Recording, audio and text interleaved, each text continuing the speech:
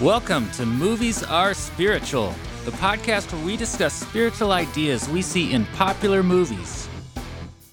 This podcast is sponsored by Brewery Ministries. Our goal is to generate casual and entertaining spiritual discussion for anyone. This episode will contain spoilers. We recommend watching the movie before listening.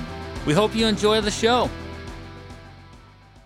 Hey everybody, welcome to the Movies Are Spiritual podcast. Today we are discussing The Fifth Element starring Bruce Willis and Mia Jovovich. All right, this is Nathan. This is Nicole. And this is Heath. All right, so Doug and Drew are taking a break this month, so I snagged a couple other friends here from Kansas. Nicole, who is actually my girlfriend, and Heath, who is my longtime partner in founding the Brewery Ministry. So pretty awesome. Good friends. I wanted to kind of recap what we do on this podcast. We'll watch a movie together, and then we talk about the spiritual themes that we see in the films. Several years ago, I heard film critic Josh Larson say that movies are essentially prayers. Even if people are not religious, they show our longings and desires. They're essentially like floating a prayer out into the universe. So that totally changed the way I watch movies. And now when I watch movies and TV shows, I'm always looking for what is the prayer? What is the underlying spiritual theme? So we're going to talk about some of that in the movie Fifth Element today. Some of these spiritual themes are not perfect matchups, so we'll bring up what we saw. This is subjective, of course. And then we may contrast and talk about anything that was different. So Nicole is actually the fan. This is her favorite movie. Nicole, Yes. Can you tell us what drew you to this movie? What makes it your favorite movie ever? I mean, we kind of grew up watching this movie, but I like it because it covers all of my favorite genres. It has comedy, action, sci-fi stuff. It has romance in it. And so I like that it encompasses all of that in one movie. Very interesting. Yeah. Did you know it's like at that point, it was the most expensive French film ever made? I did not know that. Yeah, I actually found out, okay, being a French film, that kind of explains some of the things that seem more eccentric. I'm like, oh, they're just European. Well, they're also like super far in the future. So there's that. So in the future, we're all going to become Europeans. No, I don't think that's... Although that could be a parallel, right? To the one world entity. Yeah. Well, for fun here, I dug up some movie trivia. You guys want to hear what this movie almost was? Yes. There were a lot of ideas thrown around when they were writing this. The original idea for the script had Corbin meeting Lilu at the resort at the beginning of the movie after winning the contest. So I don't think he was a cab driver. He didn't meet her with her climbing into his cab at the beginning of the movie, which takes away one of the coolest parts, the flying cars. Mm-hmm. Yeah. And she actually just falls right into the car. So that was a pretty big scene you would have to take out of that, I feel like. So you want to hear some alternate casting that almost happened? Yes. We almost had Mel Gibson as Corbin. How do you feel about that? I don't like that. I don't know. He's too I don't know. Not Mel Gibson. What about you? Is that too on the nose, Heath? Or are you a Mel Gibson fan? When I think of Mel Gibson, I think Braveheart, and I'm like, nah, I don't think we need a Braveheart in this movie. Yeah, I'm having trouble seeing it, but I imagine if you watch some of his comedy movies, they would have gone more that route. But I like Willis. I'm glad they settled with him. Same.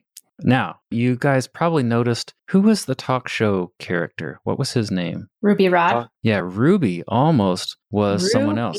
They wanted Prince. Prince. I actually thought it was Prince when I first saw the movie. Okay. Way too tall to be Prince. Yeah, I was like, oh, Prince is in this movie? I had no idea that was Chris Tucker. They also almost went with Jamie Foxx.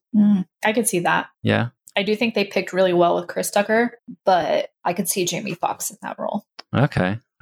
Now, Gary Oldman was unrecognizable to me in this role because I know him from Dracula and the Dark Knight trilogy, and he did not look like the Gary Oldman I knew. So when I found out that was him, I was shocked. So he was interviewed and asked whether or not he likes this movie. What do you think he said? I'm not going to answer because you already told me. I'm going to guess that he didn't like the role that he played, but he did it anyway. Yeah, I don't know why he did it, other than I heard somebody who was working on this film was financing one of his other films. So in 2014, he was interviewed by Playboy magazine, and they asked him if he likes the film. He says, "No, I can't bear it." That makes me so sad.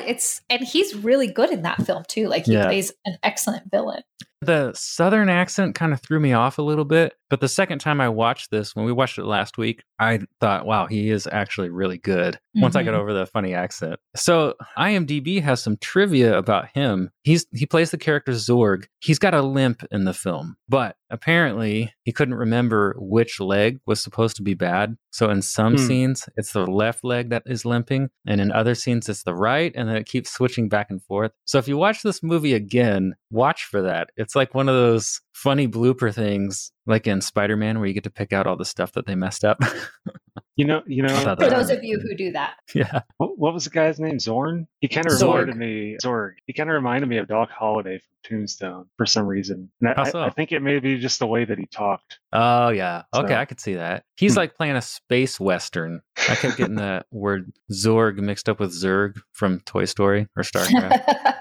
All Yeah, right, I what do you think say Zorn's we from dive Power into the Rangers. plot here? Let's do it. All right, Just don't hit I a printed cab on the off way the down. little synopsis from IMDb, and it says, in the colorful future, a cab driver unwittingly becomes the central figure in a search for a legendary cosmic weapon to keep evil and Mr. Zorg at bay. Okay, so at this point in the podcast, I thought we could start throwing out the spiritual concepts that we saw in the film, starting at the beginning, and we'll progressively talk through everything we saw like that in the film, one theme at a time. So, would anybody like to throw a spiritual concept they saw in the film out there from the beginning of the movie? Something I thought was interesting is when the Monteshuan come down and they kind of mind boggle the professor, right? And they're doing it for a good reason because they have these secrets that they're trying to keep in order to keep the world safe. But Luke Perry's character is like, they're crazy. Like they killed the professor. That makes them the enemy, but the priest is trying to convince him otherwise. And that seems to me like kind of a common theme in Christianity today where things happen and we can't explain it. And so people kind of blame God for that. But,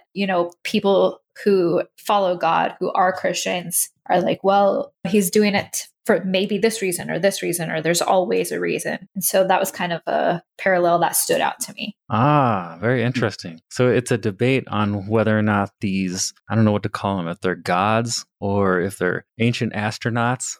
Ancient Now, what was their astronaut name theory. again? Monteshuan? Monteshuan. Yeah. Whether or not they're good or evil, because they're trying to do good, Right. but they might do evil or something that seems to be evil to Luke Perry's character in order to keep the world safe. Mm-hmm. Interesting. You mentioned astronaut. That kind of reminds me of the ancient astronaut theory of how humans came to be, or where some alien life came and planted us here. And that kind of reminded me of it. I'm like, oh, these guys came down in that giant boot-looking spaceship with a little tiny foot. And I'm like, I wonder what the ancient people thought of these people from space coming in and planting us here. And somehow they don't talk, and I don't know, they're greatly feared or something.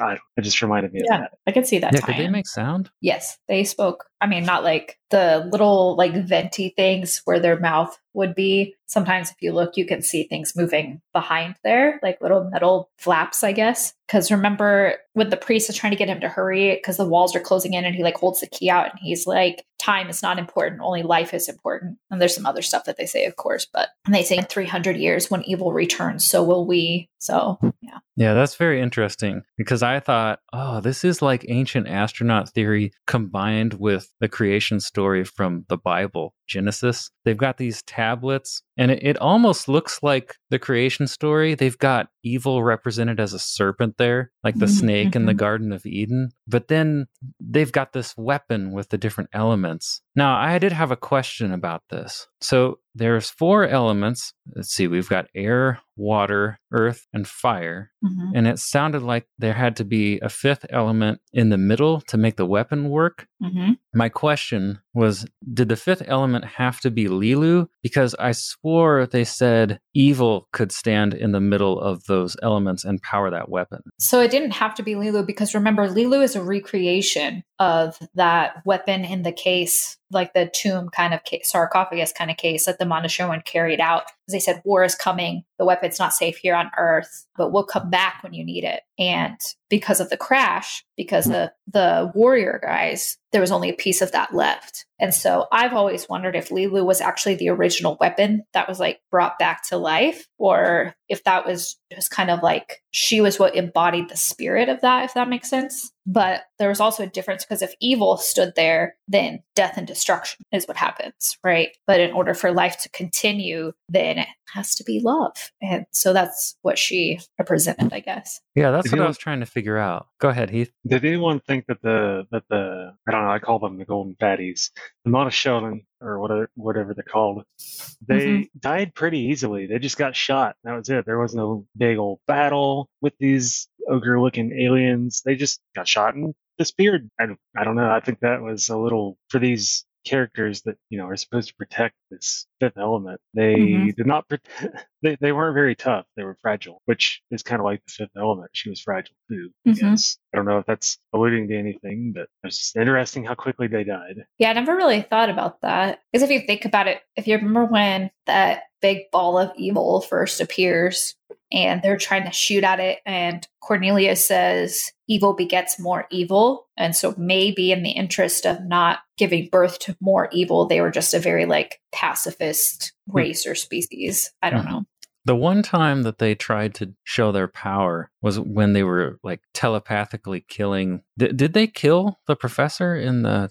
I think so, because I can't remember Luke Perry's character's name, but they like shows him checking his pulse, and then he kind of gasps and like moves away really quick.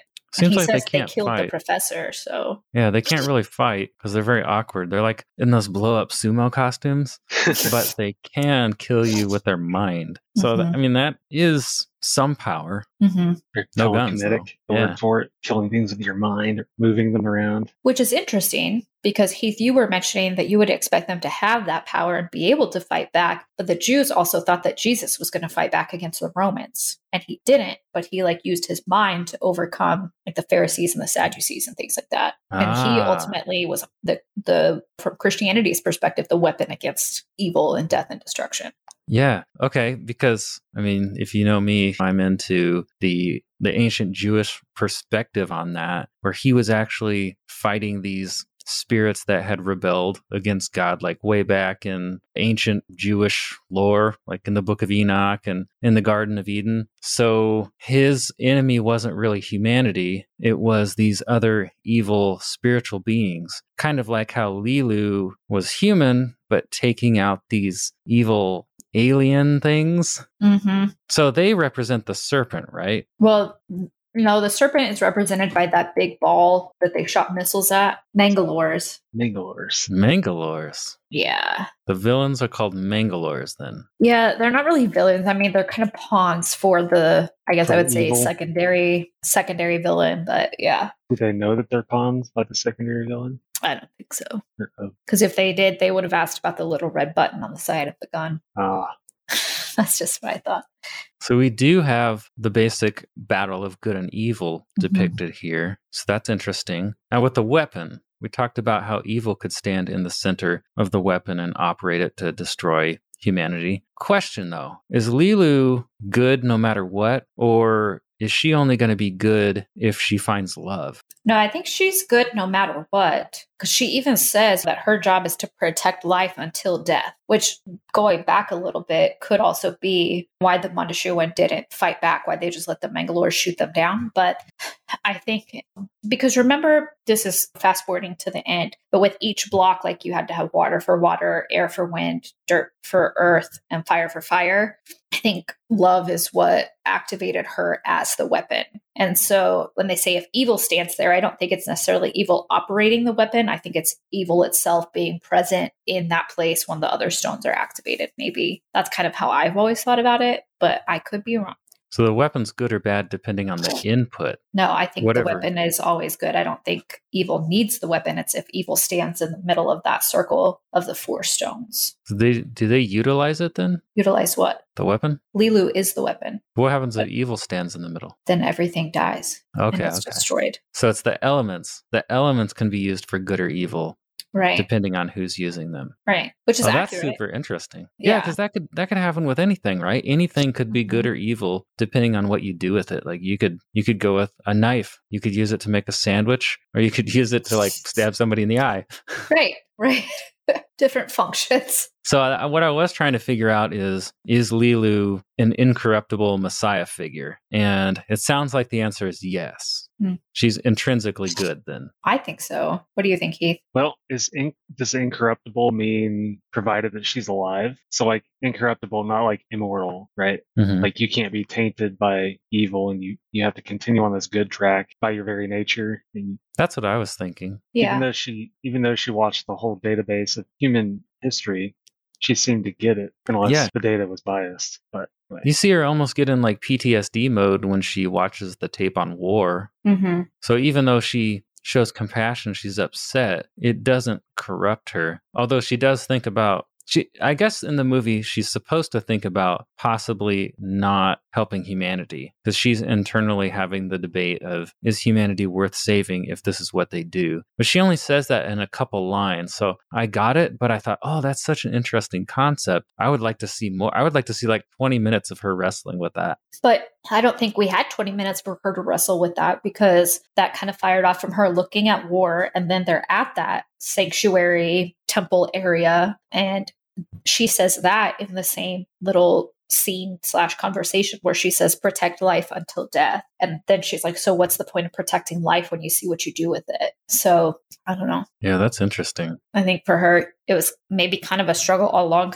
more so because she was trying to understand this thing that she's saving. Like it was never a question of whether she was going to save it or not, because she knew that's what she was meant to do. But then what is this thing that I'm saving? And for her, she kind of had that moment where she was dying. She was running out of, she had seen so much death and destruction really at that point in the short time that she was, for lack of a better word, alive, that it drained her essentially. And so for her, she was like, why would I keep going when everything is just going to be destroyed anyway? You might as well just let it go in one fell swoop. Yeah. I don't know. Like if that's impossible to save. Yeah. Like it's too much just for one element, if you will. Yeah, maybe. Or just that she couldn't, by continuing life, she's continuing destruction also, and allowing destruction to continue happening, really.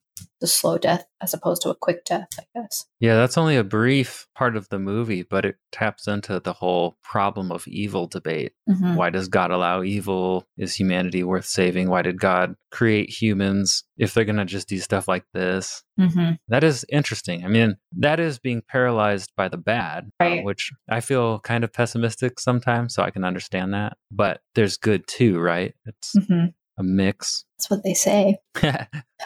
What about this? I noticed that humans have to partner with these godlike figures in this movie, and they have to partner with Lilu in order to save the world. It's not just the gods saving the world, or the ancient astronauts or whatever, which is very similar to how the Jews thought, because they believed after Eden went away, the Garden of Eden in Genesis 3, the Jews believed God partnered with humans to eventually bring back Eden, right? And then he brings Jesus, and then Jesus partners with humans to reach the world and try to make it like Eden again eventually one day. So I noticed that because without humans, without Bruce Willis and who's the priest? Cornelius. Without Cornelius.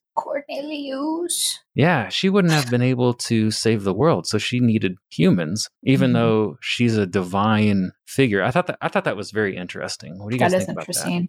And even if you back up a little bit, so God needed humans to bring his son into the world, right? Because Mary gave birth to Jesus. When the Montessorians were shot down and there was just a piece of this weapon left, they needed humans to recreate this creature that would be Lilu in the end. Yeah. So there's another parallel. Yeah. Like if we made a cyborg Jesus. Is that allowed? I have no idea. That was a Maybe wild if you had a thought. piece of Jesus left. Hey, nobody knows what the book of Revelation means, so maybe. Right? Hey, I got Jesus's hand here. Can we make Yeah. something of this?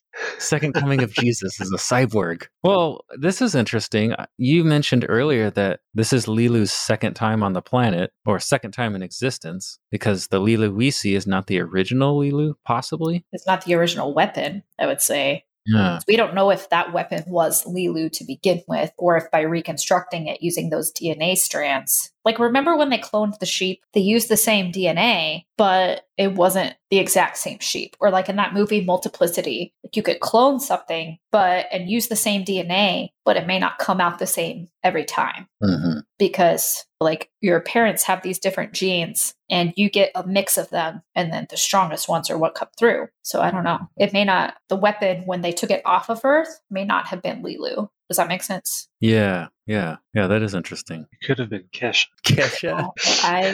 Listen, Kesha seems like a very nice person. I don't know if I'd want her to be that weapon. What's the toothbrush song? I wake up in the morning, I brush my teeth. I Went have to no the club. idea. I'm behind on my Kesha. Oh, this I know, that was way like 10 long years ago. Yeah. She brushes her teeth with a bottle of Jack Daniels, I think. Oh, yeah, that's it. All right, so when I was watching this, I was looking at this as either a futuristic expansion of the Genesis creation story or some futuristic take on Revelation. Now, I do think there are some differences. So we talked about the ancient beings, right? We don't know what they were. We don't even know if they created humans, do we? Did they say where humans came from in that opening monologue with the hieroglyphics? Mm-mm. Okay, so this is an interesting kind of wild theory, but some ancient Jews believed that God made spirits called Elohim, which we in English think of them in more simple terms as angels or demons, right? Well, at some point, God had these spirits managing different nations. Like if you read the book of Enoch, or if you read the Bible in Deuteronomy 32, it's kind of talking about this, and it comes to a head in Psalm 82. So if you're a super theology nerd, look up those two chapters. He has these spirit beings managing the different nations, and they're supposed to help humanity along or do good, right? But some of them choose to do bad. Are you talking about what I think you're talking about? Divine counsel? Yeah. Yeah. Okay, that's what I thought. I didn't want to give it away if you were getting there, but I'm trying to make sure I'm tracking with you. Yeah, I didn't want to get too theologically deep for people, but sorry. If you watch this movie with the idea that these ancient astronauts are possibly angels, which is a simplification, but angels, and then these evil beings are demons, that can actually still fall under the umbrella of Judaism or Christianity. It's deep Christianity, but it's Christianity. Yeah. I think that's definitely a parallel that you can see, especially I think when you get this overarching umbrella of good and evil, it's really easy to look at it and start matching people to different parts. Yeah, or that's kind matching of a universal idea. Characters, to different parts, if that makes sense. But I get the connection that you're making for sure. Mm-hmm. So they have an influence over actions of the humans. If they hadn't come to Earth and tried to take the sarcophagus, well, then we wouldn't have a movie, number one, but they wouldn't have the chance to prevent evil from standing in that spot and using the weapon for their own advantage. Mm-hmm. Yeah, it's interesting. So what did you think of Corbin and Lilu's introduction when they meet in the taxi? Bada boom. That's a pretty big scene. Big bada boom. I think it lasted a little longer than it probably should, but it was kind of interesting. Lilu didn't know what Bruce was speaking, and whatever his name, Corbin, and Corbin didn't know what she was speaking. So there was a language barrier. So they had to instantly trust each other. Except he couldn't really do it. And then at the last moment, he's like, "Oh, I only have 1 point on my driver's license, and we're gonna get away from the cops." So what do you think caused him to risk that? Do what? What do you think caused him to risk his car and his job and his license to save Lilu? Well, his mom told him, "Hey, when are you gonna?" Of course, he had a cat. That's step one. He went with a cat. Well, anyway, I think he was looking for a lady and popped a pretty good one, even though she didn't understand his language. I don't get that. If I couldn't understand someone, golly, this fruit fly. If I couldn't understand someone, then that would be difficult. But apparently not for Corbin. Yeah, I don't know that it necessarily, I've never thought about it having anything to do with the fact that he was looking for a lady, because I don't think he was, especially after the way that his wife left him. I think he's someone who, because remember, he was in the military and he was like kind of a military hero, and he's kind of been deuced down to this cab driver. And the intro that we saw when we got to see the movie in the theater this past week, Luke Besson, who's the director of or the writer, director, one of the two or both, was saying that when he started writing this movie, it was about this guy who was kind of grumpy and kind of down in the dumps, and he kind of makes stupid decisions sometimes. So I think some of that comes into it, but I think also at heart, he's someone who does want to do the right thing. And in that case, morally, I might even say the right thing was to protect Lilu. So I guess if you wanted to draw a parallel from it, I don't know if this is stretching it a little bit, but when Mary became pregnant, when Jesus dropped in on her, Joseph was like, peace out, man. I don't think so. That's not my baby. But then the angel went to him and was like, no, you're going to do this. So other people might not have seen that as a good idea. But in order for this savior of the world to come to life and live the life that he needed to in order to be able to reach his ministry, then Joseph went along with it and took care of Mary and Jesus. So that's interesting. I didn't even think about that. I was thinking, okay, he must see something in her besides attraction. He must know that she's innocent, because I believe people would do crazy things for a woman, but I don't know that they would risk their career and going to jail and becoming a fugitive just to rendezvous with a woman, right? I mean, maybe like a super thrill seeker. But then I thought about the parallel I saw was maybe the story of the Good Samaritan. Mm-hmm. And that story has a little bit of a deeper meaning than most people realize, because this Samaritan helps a Jew who's been beat up by robbers. Well, the Jews and the Samaritans had a rivalry, so they hated each other. So it was interesting that this Samaritan had a lot to lose. And both of those groups had built their own temples, and both of them were saying, no, our temple's the real temple. God lives in it. And they hated each other. So for the Samaritan to help the Jewish person who was beat up in the ditch, that would have made him an outcast in his community. And here, if Bruce Willis helps Lilu, he's on the run. He's an outcast. He loses his car. He probably loses his license for eternity. There are some differences there, but in both cases, there's a lot on the line, and they're both doing it for the right reasons, because an innocent person needs help. Mm-hmm. I like that parallel. Yeah, it's interesting. Yeah. And there is a dimension, like Heath said, that he thought this woman was amazing, right? He was pretty smitten. Yeah. I mean, he tells Finger when he's like, where's the cat? And he's like, listen, I had this fare drop in and she's perfect, basically. So you don't get a fare like this every day, or something sort of like that. Yeah. They had a really big fare, the kind you go all out for. I don't remember what he said, but yeah. But I think that was the idea. So yeah, I think they wanted us to think he just did it for love. But I just think, like, you just met this person, you don't know anything about them. I just think there had to be more to it. I think so he too. He had the sense that she didn't do anything wrong. Mm-hmm. Or maybe when he saw her crying, didn't she? She became very afraid. Because the cops were there and she was saying, reading the police help thing and trying to sound it out. But yeah, so I think that it kind of tugged on his heartstrings, and then it all kind of, but I mean, also, if you think about it, I mean, obviously it's not realistic for us to just meet someone and be in love, like love at first sight. I don't want to break anyone's heart, but like, it's not a thing. And so, but if this weapon that represents good, this fifth element is love, and she brings that into his life and brings that out of him, then for this particular storyline, it makes a little bit more sense. Okay. This is going to be a little crazy. Do you think that spherical evil ball, does it have like an emanating effect on like when the guys are trying to shoot it and it doesn't have anything, and then I don't know, it seems like fear took a hold of them or something. Do you think it has the I know opposite you're talking about, like when the blood was dripping down, because when he calls Zorg, that happens one time too. He's got the blood like dripping down. Yeah, I was thinking Sword. Yeah. So there's got to be something. Do you think that Lilu had that same kind of effect on, I don't know, Cornelius, David? I think his name is David, and Corbin? I think so. I mean, I think in the whole idea of balance, they would both have to have that power. It's like they see something pure in her or something like that. Right. Like right. there's something different about this. It's really. I thought it was. Go ahead. No, go ahead. Oh, well, I thought it was interesting that when he brought her to Cornelius, he was like the only guy. Like, if it wasn't for him, we'd be doomed. They'd be doomed. We'd be doomed. They'd be doomed. So he was like he was just as important as she was in the whole saving of humanity. Like, there was this guy entrusted with the language that had been passed down for 300 years or more. And I see a parallel with that. The Pharisees had, or the Jews had the language that they were supposed to pass down accurately. And this was the only guy, this priest. Right. And as a little apprentice. I think that was an apprentice. Wasn't David an apprentice? Yeah, probably. Yeah, like an up-and-coming priest. Yeah. It's like Aramaic. It's almost a dead language now. Yeah. Did you know actually Luke Besson wrote that language? He has like a book of 400 words that she had to memorize.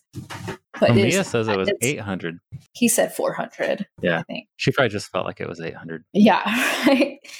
But yeah, I just thought that was interesting that it is actually its own thing. But you know what was really interesting about that is, so he started writing that in high school. He started writing the story in high school because he was bored. But Mia and the director wrote letters back and forth in that language, in the divine language from the film. Well, they end up falling in love. They had an affair during this movie. Right. Maybe the language is too good.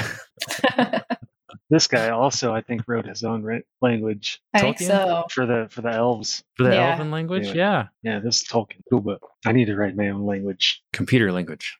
So I have a quote from Zorg. I want to read it to you because there's a very interesting conversation here. The scene when Cornelius meets Zorg, right? And Zorg says he's pointing out all these little robots that he has that do his janitorial work and stuff. And he says, look at all these little things. So busy now. Notice how each one is useful. A lovely ballet ensues. So full of form and color. Now, think about all these people that created them. Technicians, engineers, hundreds of people who will be able to feed their children tonight. So those children can grow up big and strong and have little teeny children of their own, and so forth and so on. Thus, adding to the great chain of life. You see, Father, by causing a little destruction, I am, in fact, encouraging life. In reality, you and I are in the same business. Okay, I thought that was fascinating. I'm like, okay, so he's arguing for the necessity of evil, necessity of destruction, and saying that, like, well, if I don't blow stuff up and if I don't cause chaos, then no one will have jobs to feed their children.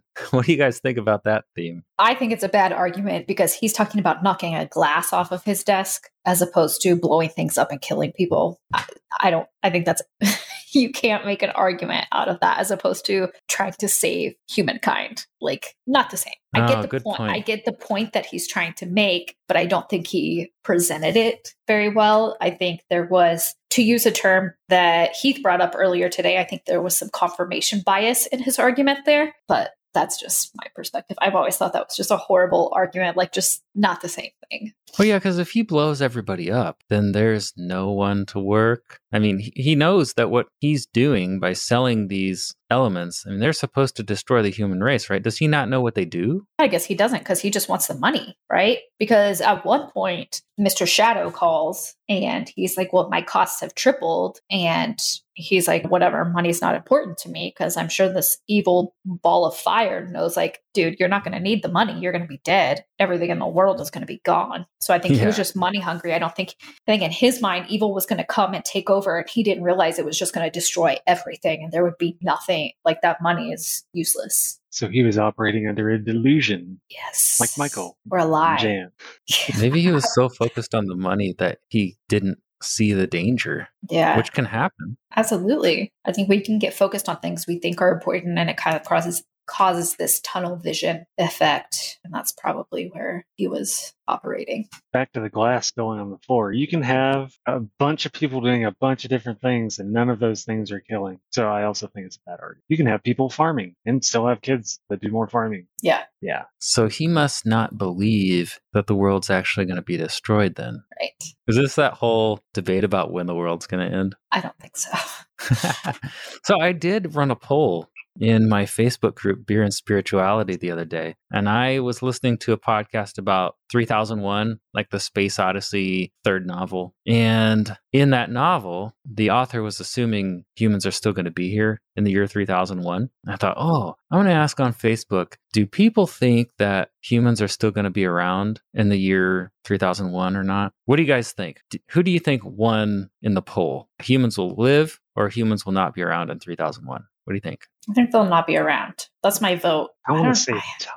I don't know what the poll would have said, though. Well, to have a The tie. answer was no, was 57%. So what? Will be dead by 3001. So they Yes was 43%. So interesting. it was very interesting. I voted no because we have nukes. Some people voted no for various reasons, like asteroids or not taking care of the planet, things like that.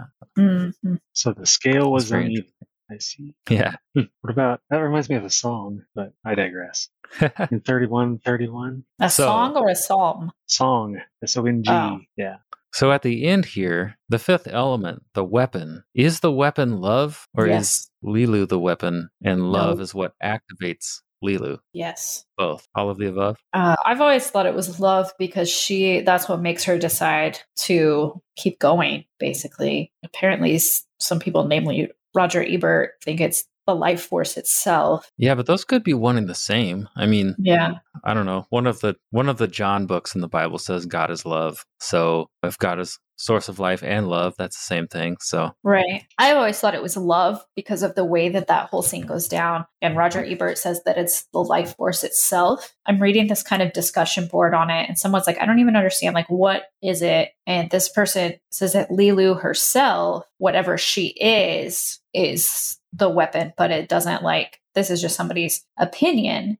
But so somebody is saying, like, is it love? Is it something other than Lilu herself? And somebody's not. But also, this person makes a comment that the fifth element is a very clever and sly retelling of, they call it a fable. I would call it a story of Sodom, when God destroyed it. Where Lilu takes the place of God in that case. I wouldn't have thought of that personally, but I just thought that was an interesting comment. Oh, because of the aliens, the evil aliens that are trying to blow up Earth? No, Sodom just didn't. I know he destroys Sodom, but I don't know. I just don't really see the parallel, I guess. Yeah, I don't either, because she's trying to protect the planet, right? Well, she's trying to protect life. So she's only defending against things that are trying to kill life. Right. Yeah. Yeah, I don't get that parallel either. So I don't. Unless she's Lot trying to escape. Yeah, I don't know. I don't see it. Where'd you pull that from? It was on a Quora Oh, okay. discussion board. So these are other fans of the film's thoughts. Yes. And this Interesting. person calls what happened in Sodom a fable. So I don't think I don't know how much, obviously I don't know what the rest of their background is, but they were also very adamant that love was not the fifth element. So Well, I think they check need a this hug. out. Yeah, they need a hug. So, the, what do you call them? Tomes or something that they set up, the artifacts that they set up, and then they have to go and put water on it to activate it, right? And they have to go put earth on it to activate. The stones, yeah. Yeah, so each stone is activated by the element, Mhm. but each stone is not the element itself. Right. Like water is the element, but the Mhm. stone is not water. It's activated by water. Right. Therefore, love is the element and Lilu is the stone. Was so she activated is, by. yeah. Right. So she is the weapon. She's not the embodiment of love, although she is pure and innocent and all of those things, right? And good. Right. So, okay, so we can say that the fifth element in this film is love. Roger Ebert think is so. wrong, therefore. So Just she like that grumpy person on Quora. so she can only be activated by love, right? Yeah. I mean, that's what has always made sense to me since the first time I saw that movie. But I like that there's like a logical explanation behind it that makes it feel less like, oh, of course the girl thinks love is the fifth element. You know what I mean? This is a sci-fi complex way to tell love conquers all. I don't like it like that, but sure. Okay. Okay, well, tell me this. When we see Bruce confess that he loves Lilu, do you feel like that love is earned? By Do you Bruce think or it's by genuine? Lulu? Do I you think think it's he's truly in love? I think he is. Maybe But at I the also, beginning stages. which I think in real time, in real life, we're like, well, that's ridiculous. But part of movies, like I'm always telling you, Nathan, is suspension of disbelief. And sometimes you got to roll with things for the purpose of the plot, right? So I don't think it's meant to make sense, but that's just me. Mm-hmm. Also, well, I'm sitting there, I'm like, they haven't unforgivable. known each other very long. It's been like, what, 48 hours or something? We don't Can know you what time follow- is like that far in the future. That's true. Well, okay. An interesting philosophical debate is, when does love begin? I don't think Like when two people meet? I don't think love is static. I think it grows over time. At least that type of love. Right? So when Yeah. does it begin to grow is what he's saying. Probably when they meet. Yeah, when does it start? When he bada boom, maybe? I don't know. Bada boom. We got Yeah, I some don't trivia know. on I here. don't know the answer to that question. So are you in love before you actually know that you're in love? Because it starts small and it ramps up? Probably. Or sometimes you can be in denial, like you don't want to see it. I'm curious. So our audience knows. Do you believe in love at first sight? I already said I don't think it's real. So I don't think so. I mean, that may be anchored by Nicole, but I don't think so, personally. Yeah. you can have a different opinion, Heath. It's okay. We can still be friends. I tend to say no, but could it be like 1% love? And I mean, that's the start of love. I mean, you're wired to be attracted to people, I but think you that you don't know can anything be about attracted at first sight. And I think you can see, like, as you get to, you can kind of have like a weird way of putting it, like that gut feeling that there's a potential for you to love someone if all these other things are in place. But you can't actually love them until you know who they are and what they're about. You know what I mean? I think otherwise you're setting yourself up for disappointment if you're just like, you see someone and you're like, oh my gosh, I love them. And I'm not going to take more time for research, but I did see like a scientific explanation once on like the chemicals in the brain that are activated when people describe love at first sight versus like strong attraction, how it all ties together. And there's like a scientific explanation for it, but I don't know. I think you can see potential in someone, but I don't think love at first sight is a thing. I don't know. Yeah, potential. That's a very good way to put it. I think that's accurate. You're welcome. So are we to think that Bruce Willis sees more than just potential in Lilu at this point? At the point he think professes so. his love to her, at the point she crashes in a cab. He professes love. Well, slightly more than when she crashes in his cab, I think. Yeah, he can't have too much information at this point, right? I think he knows enough that he might want to pursue it. Okay. I mean, the movie has to, at this point, rush that a little bit just because it's a movie and we're at the end. Again, I don't think you can also put realistic expectations on a fictional movie. But I always do. I know. You're not going to love a girl in less than 2 days? If you're in a movie, yes, you're welcome to do so. I was caught between, oh yeah, they had to do it this way, and this wasn't quite long enough. Like, you wouldn't propose to somebody after 48 hours. But I'm like, well, it's the end of the world. He didn't Maybe you propose would. to her. Yeah, you're right. You're right. It could be baby, like You just- early love stages, right? Like puppy love or something. He's like, oh, that's good enough. I can say it to activate the element. Whatever helps We you call sleep at that- night, Nathan. We call that a crush. I guess. Infatuation. Hey, what is a crush though but the beginning of love? Is it? A professional. All right. Well, do you guys recommend The Fifth Element? Nicole. 10 out of 10. Absolutely recommend. As long Greatest as you don't movie of all have time? realistic movie standards like Nathan does. Yes. Best movie of all time. What about you, Heath? I'm not going to rate it a 10, but it's still pretty good. I like it because Bruce Willis is kind of cool. And it has that Tell kind me of this. weird 90s-ish animation to it. I just think that's Yeah. kind of weird. It's weird, Totally. but it's cool. It's like, it's not realistic, but you got to throw it in there. And Right. it makes the storyline cool. Kind of like an early CGI in a video game, like where the CGI is so much better in cutscenes than, when you're playing. Kind of like, I like it. It's cool. Yeah. Nostalgia factor. I What about also you? recommend it. I would say my first viewing was a year and a half ago. I'd only seen clips on TV as a kid. And Who the made first you time watch I that watched movie? it, you did.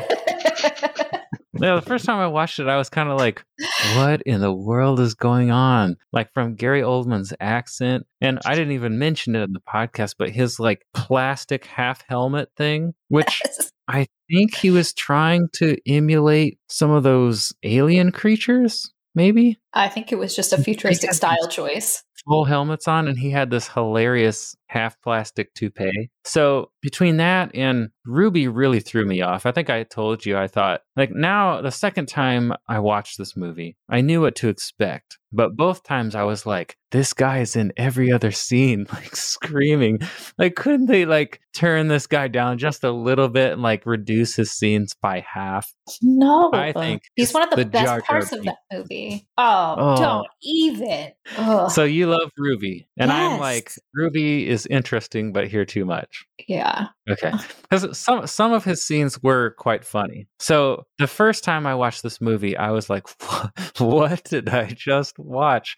And the moment that really made me wonder, like, is this going to be a bad movie? Is when Bruce Willis almost gets mugged, and the mugger is just like, I don't Tweaking. know, tripping on something. Yeah. He's out of his mind. So And the second time I watched it, I got that's really really early on fascinated. in the movie. Yeah. The second time I got pretty fascinated on how intricate it was. I mean, Mhm. there's a lot here. So the lore and the world, I was like, oh, this is really cool. Mhm. It's a lot to pack into one film. It's like trying to pack all of Star Wars, the whole trilogy, into one film.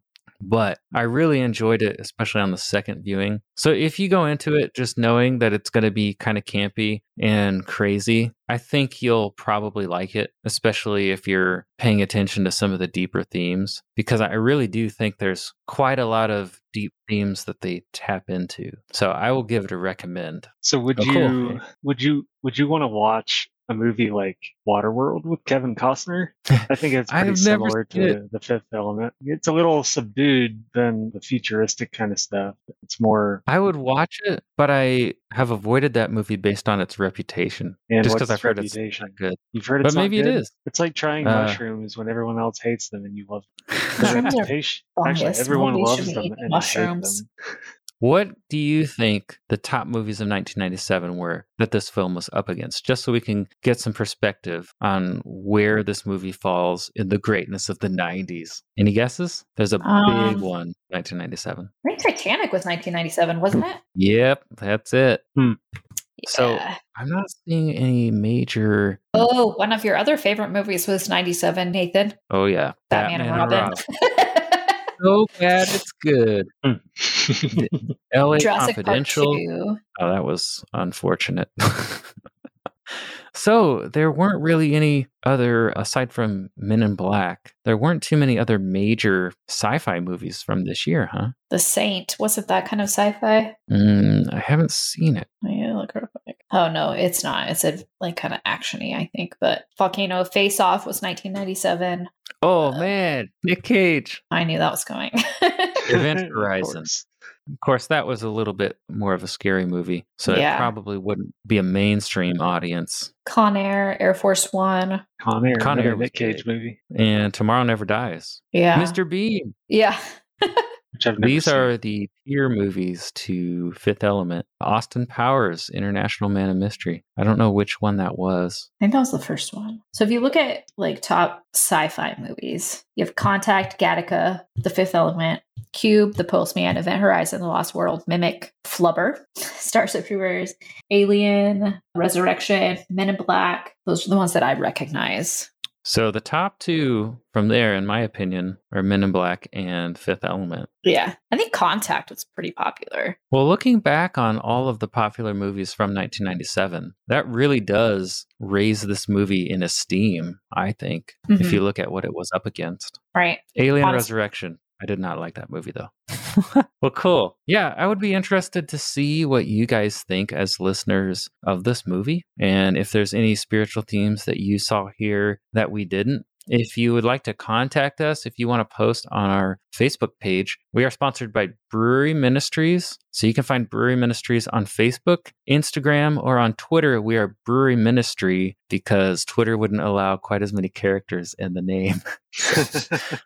So singular, Brewery Ministry on Twitter. Or you can email us at breweryministries@gmail.com. We also make discussion guides. They're basically questions so you can host like a study group at your house or at a bar. We have a bar group, so that's really cool. and an online group. So yeah, we will see you guys again soon with another movie review. Heath and Nicole, thank you for joining me. I'm sure you two will be back on here sometime in the future. And we will be back soon with another Movies Are Spiritual episode. So take care, guys. See ya. Bye.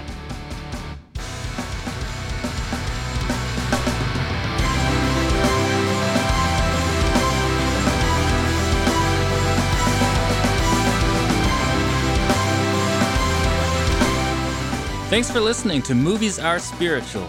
We hope you enjoyed the show. This podcast was sponsored by Brewery Ministries, creating casual spiritual conversation for anyone. If you'd like to use our free discussion questions with your friends or with a group, visit breweryministries.org and click on the free discussion guides link. There you can find spiritual questions on the Dark Knight trilogy, Marvel movies, the Gospel of Mark, and more. If you're in the Wichita area and you'd like to discuss theology with us at a brewery, check out the Brewery Ministries Facebook page or at breweryministries.org for information on meeting and location times.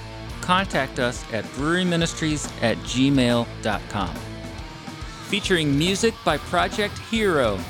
Thanks for listening, and we'll see you next time.